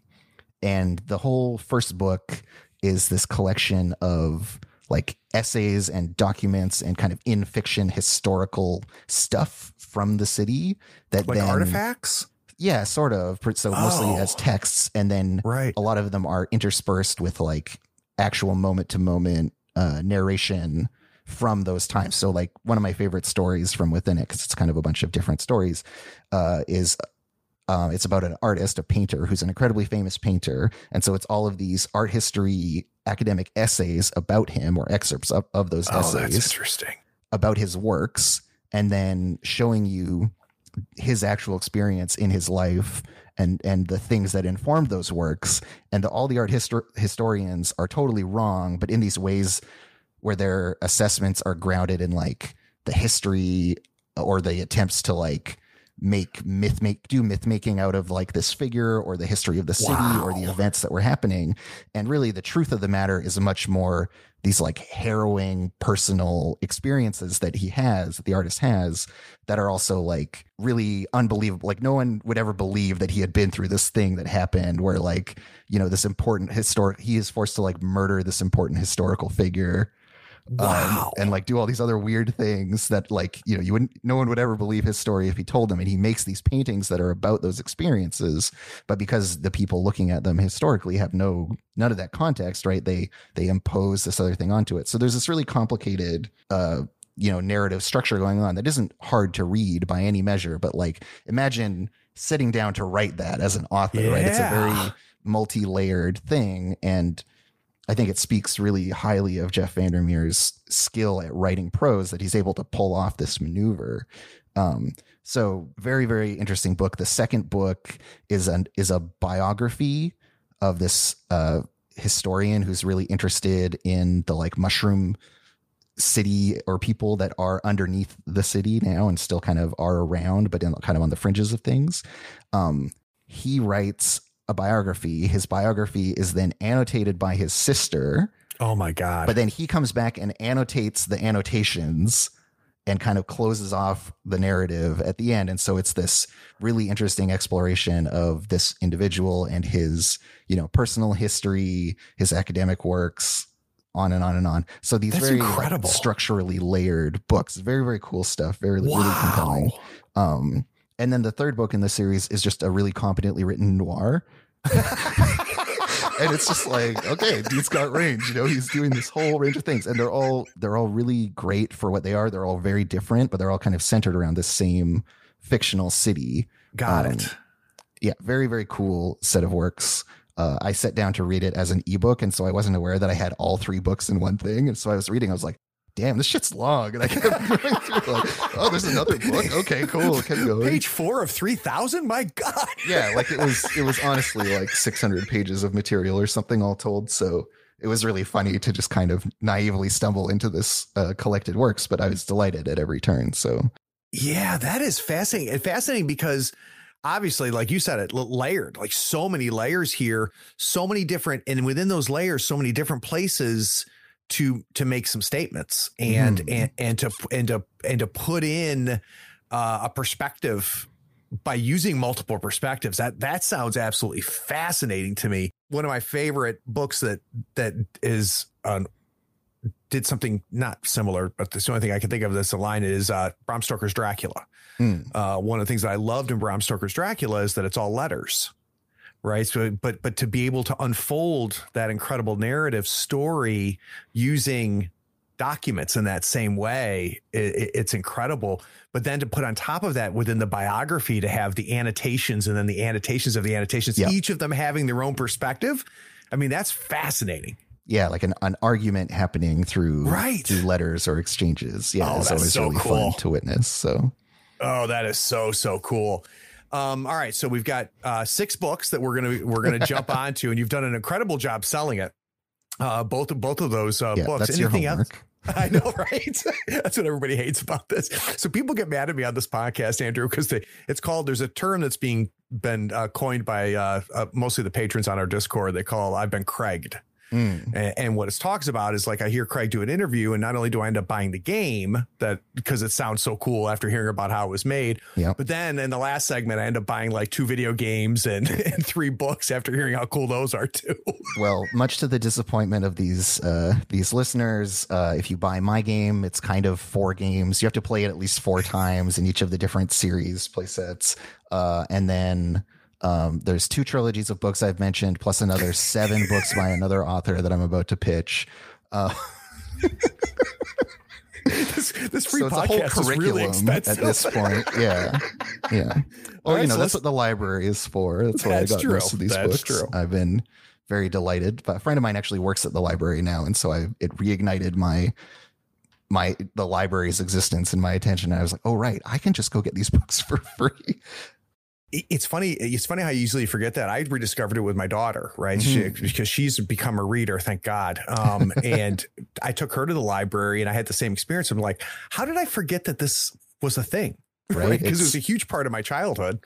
Yeah, the same is true for me. I used to spend a lot of time in the library, and it's kind of one of the last remaining, especially in America, one of the last remaining kind of public spaces where you can go and hang out and you don't need to pay money to be there. Yeah. And it is a public good kind of unabashedly. And a community magnet too, because a lot of the community programs are happening there and whatnot. And then I'm not going to get into it, but then to see them under attack the way they have been, like, it's very distressing, right? Yeah, I get a little angry. But we won't. That's a whole nother podcast. Craig is angry about something. I started writing my game in 2015, 2016. And I was very worried that its moment would pass, that it would be published into a world where, like trans people are more broadly accepted and it's chill now, and like internet culture and like weird cultish behavior and like viral information virality would have a different character to it. But no, in fact, it has only gotten more and more pertinent, and I'm upset about this. I would rather its moment had passed. Yeah, don't take this the wrong way, Andrew. I would love for your game to no longer be quite on topic. That'd be great if we could. Yeah, exactly. given the subject matter I'm engaging with. So it's been a bit distressing to see that unfold, even as part of me then is like, it's going to be good for the sales numbers though. It's going to be good. You little dirty capitalist, you. Or just, smugly being like, I did see this coming. I was onto something. It's true. I called it. There's a way in which it is affirming of like the ideas that I've had and that I'm exploring, but also, I really wish it was not so. Yeah. It'd be great if it didn't have to be a subject, but all right. So we've got some more books. Yes. Just to carry on. I'm reading another book by this author. So Becky Chambers is another one I would highly recommend. She's written a bunch of science fiction stuff as well as some other genred work. Maybe more solar punk would be the category I'd put it in. But her science fiction work is really interested in cultures and the ways in which, history and culture are intertwined and affect each other. So I'm reading a book called The Record of a Spaceborne Few at the moment that is really, really interested in kind of alien intercultural exchange and experiences. And so it's about a bunch of travelers who kind of get stranded at basically like a space truck stop together by this accident that happens outside.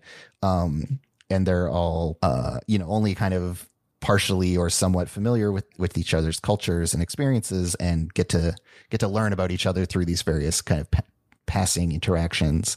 And there's all these different characters, and the chapters kind of alternate whose perspective it's from. And so you get these they're different experiences of each other and the things that are strange to them.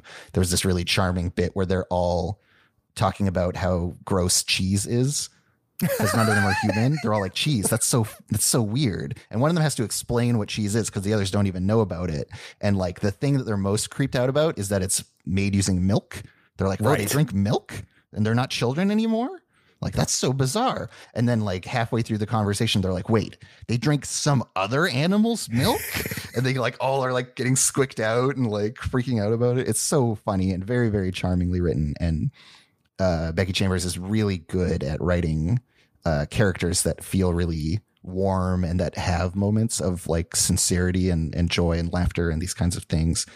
In general, she's a very optimistic author, which is something that I really appreciate, especially in the context of sci-fi, which is so often kind of dystopian.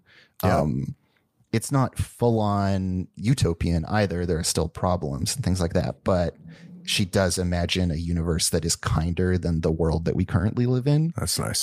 Which I really do appreciate. Yeah. That's nice every once in a while.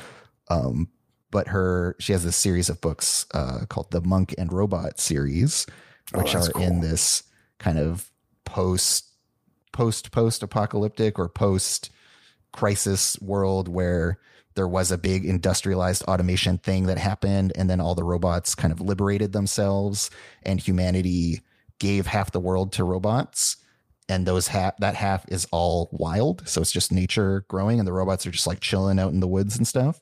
And then human society has become extremely kind of circular or contained in the sense that it, everything is solar and wind powered, and the main character has their little like bike powered trailer thing that they're driving around doing tea offerings for people, because they're involved in a monastic tradition of tea. And sharing tea with people as like a therapeutic act. And so this monk decides that like they're just going to go off into the wilderness, which is like kind of not allowed because they're sick of the city life. They need a change, and they go out into the woods. They get kind of lost and stuck because the roads are ruined and they can't really travel around there, but they're trying to go to this specific place. And they encounter a robot. And said robot has never met a human before, and the human has never met a robot before. And so there's a theme here you can see in Becky's writing, but they learn about each other and each other's histories, and become friends kind of tenuously while journeying to this place that the monk wants to go to, because the robot is supposed to go and learn about people. That's like their job that they're supposed to be doing, and they're kind of lost along the way. So again, very, very charming book with characters that you immediately love and who are very relatable and have quirky little moments and humorous moments and heartfelt moments. Very, very fun series of books. And it sounds like she does a lot of what I love in good sci-fi, which is thinking through, well, if this happened, then what? Right. Yeah. And what does that mean? And how does that unfold? And it also sounds like what she does with that is say, maybe it's not as different as we think it is, right? So on the surface, maybe a lot has changed, but maybe not as much has changed as we thought it has. It sounds like it has that type of theme to it. Yeah, absolutely. And I mean, yeah, all writing is actually about now. This is the thing that a lot of like tech working people with really dumb ideas fail to realize, is that like the dystopia is about right now. It's about our society. It's not about some future society that doesn't exist. And so, yeah, in that same way, right, these are about things that we could be doing now, or ways that we could be living now, or the ways in which the ways we are living now are dysfunctional. It's engaging with all of that stuff in really hopeful and uplifting ways, which is, again, I cannot overstate how nice that is to have in fiction. How refreshing it is. A touch of optimism in our sci-fi is not the worst thing in the world. Yeah, I think people, and there's lots of good reasons to be hopeless, but a lot of people feel really hopeless these days. And on the one hand, I can't blame them, but also I think that a media environment that denies you any optimism, or that can't tell stories where good things happen, does contribute to that. And it makes people feel like there isn't anything that they can do, when there are, in fact, lots of things that they could be doing. It's just that we are ideologically kind of opposed to acknowledging those things or accepting those things as being good. Definitely. So those are some books. Is there any, I'm interested as far as like any movies or any less highbrow hobbies of yours? I'm a very highbrow person. You are. I'm very intimidated right now, Andrew. I mean, I'm kind of weird that way, in that I don't like watching on TV. I do enjoy movies quite a lot, but I haven't watched any lately.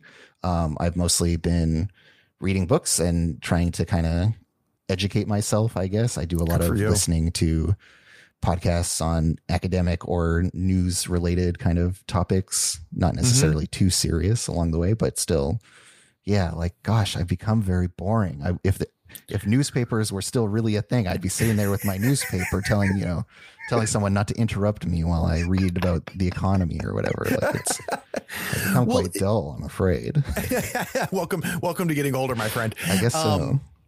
Is that go through phases with you? So do you go through phases where you have very serious focus on some heavy shit, and then where you run away and go for light stuff afterwards? Or has this been a straight line for you?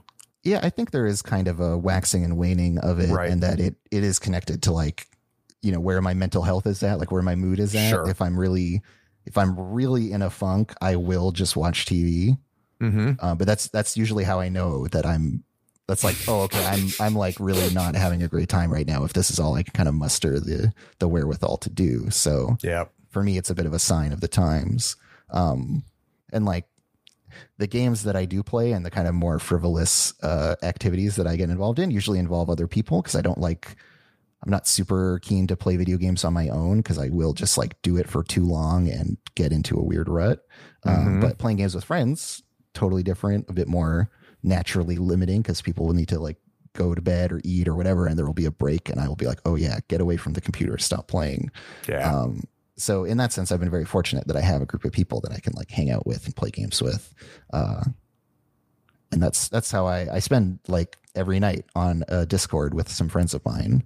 And that's a nice gift. That was very, very much a lifeline during the pandemic height, where I was super, super isolated, because the combination of disability and the pandemic was just like, okay, I am fully out of public life now. I had 1 year, 2019 was the year where I was out of the hospital and had figured things out enough that I could do stuff. Like I went to Big Bad Con that year. And then I was like, okay, I'm starting to figure things out and like kind of hit my stride. And then the pandemic happened. I was like, okay, never mind.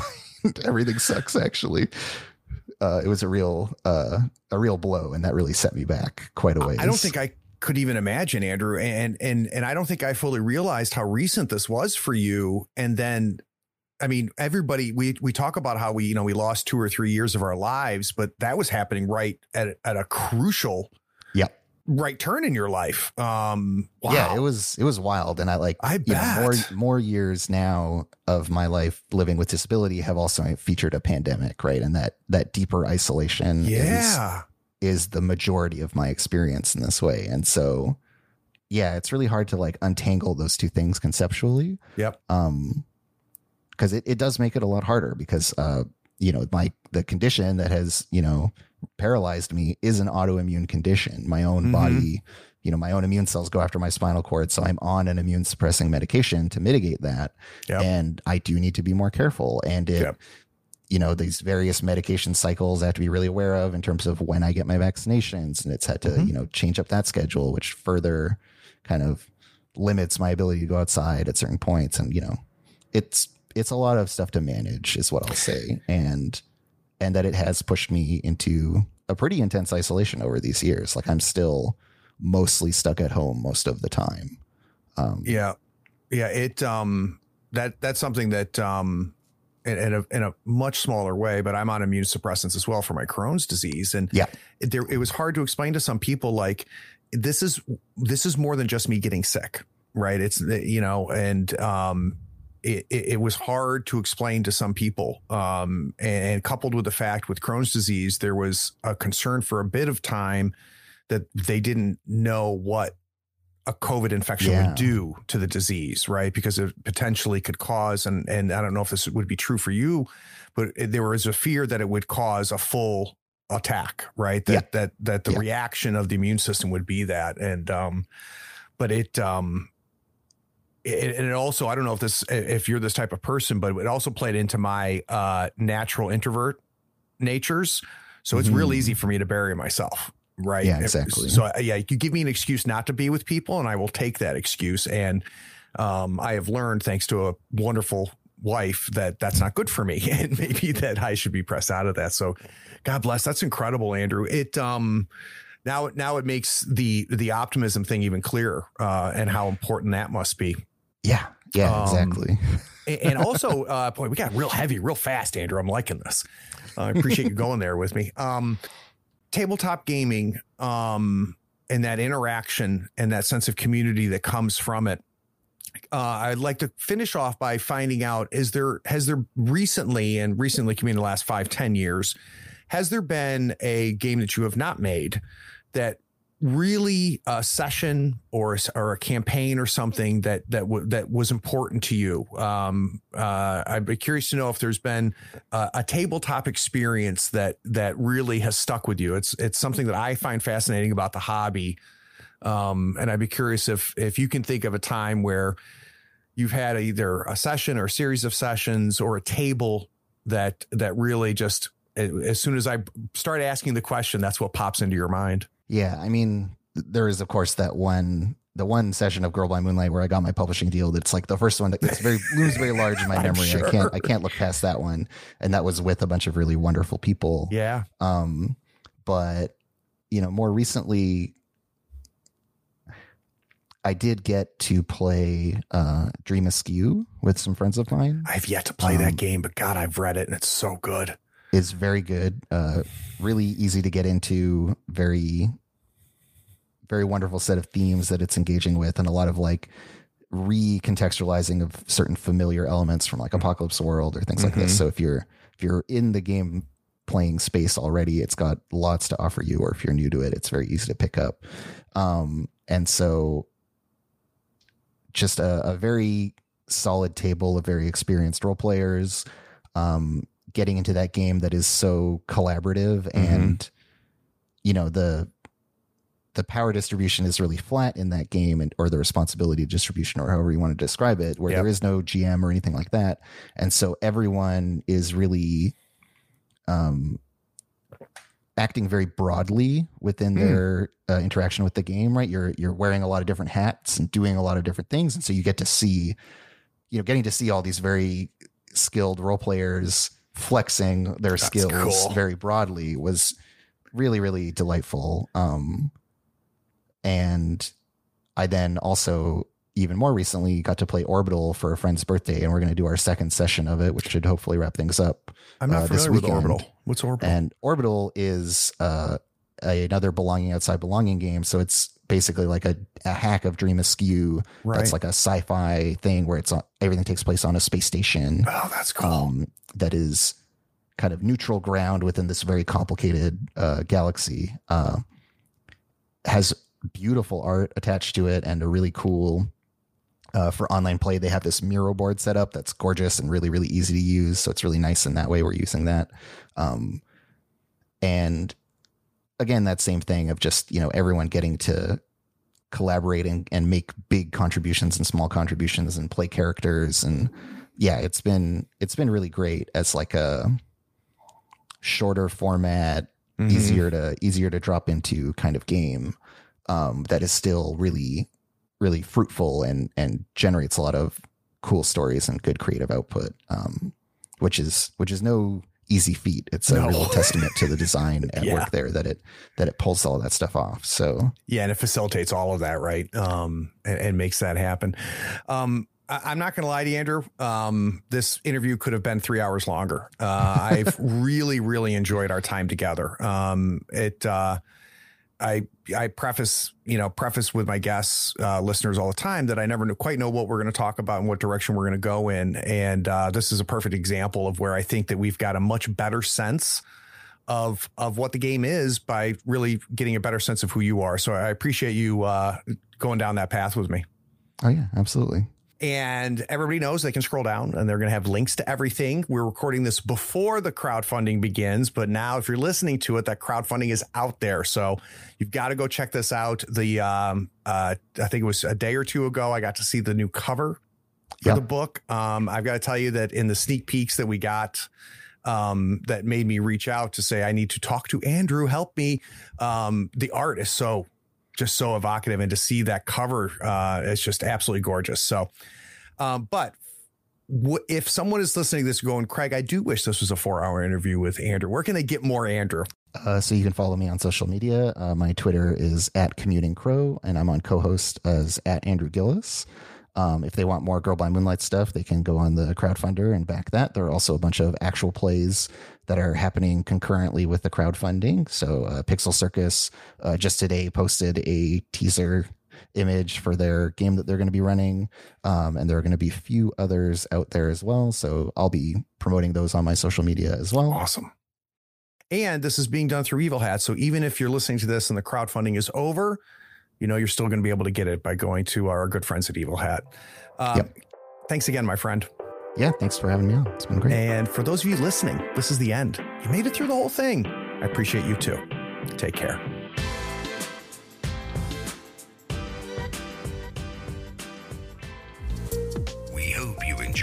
episode, subscribe to Tabletop Talk and share it with your friends. Check out our content on YouTube and Twitch. Follow us on Twitter and Facebook and stay updated on everything coming from Third Floor. All the links are in the show notes. Take care, floorheads.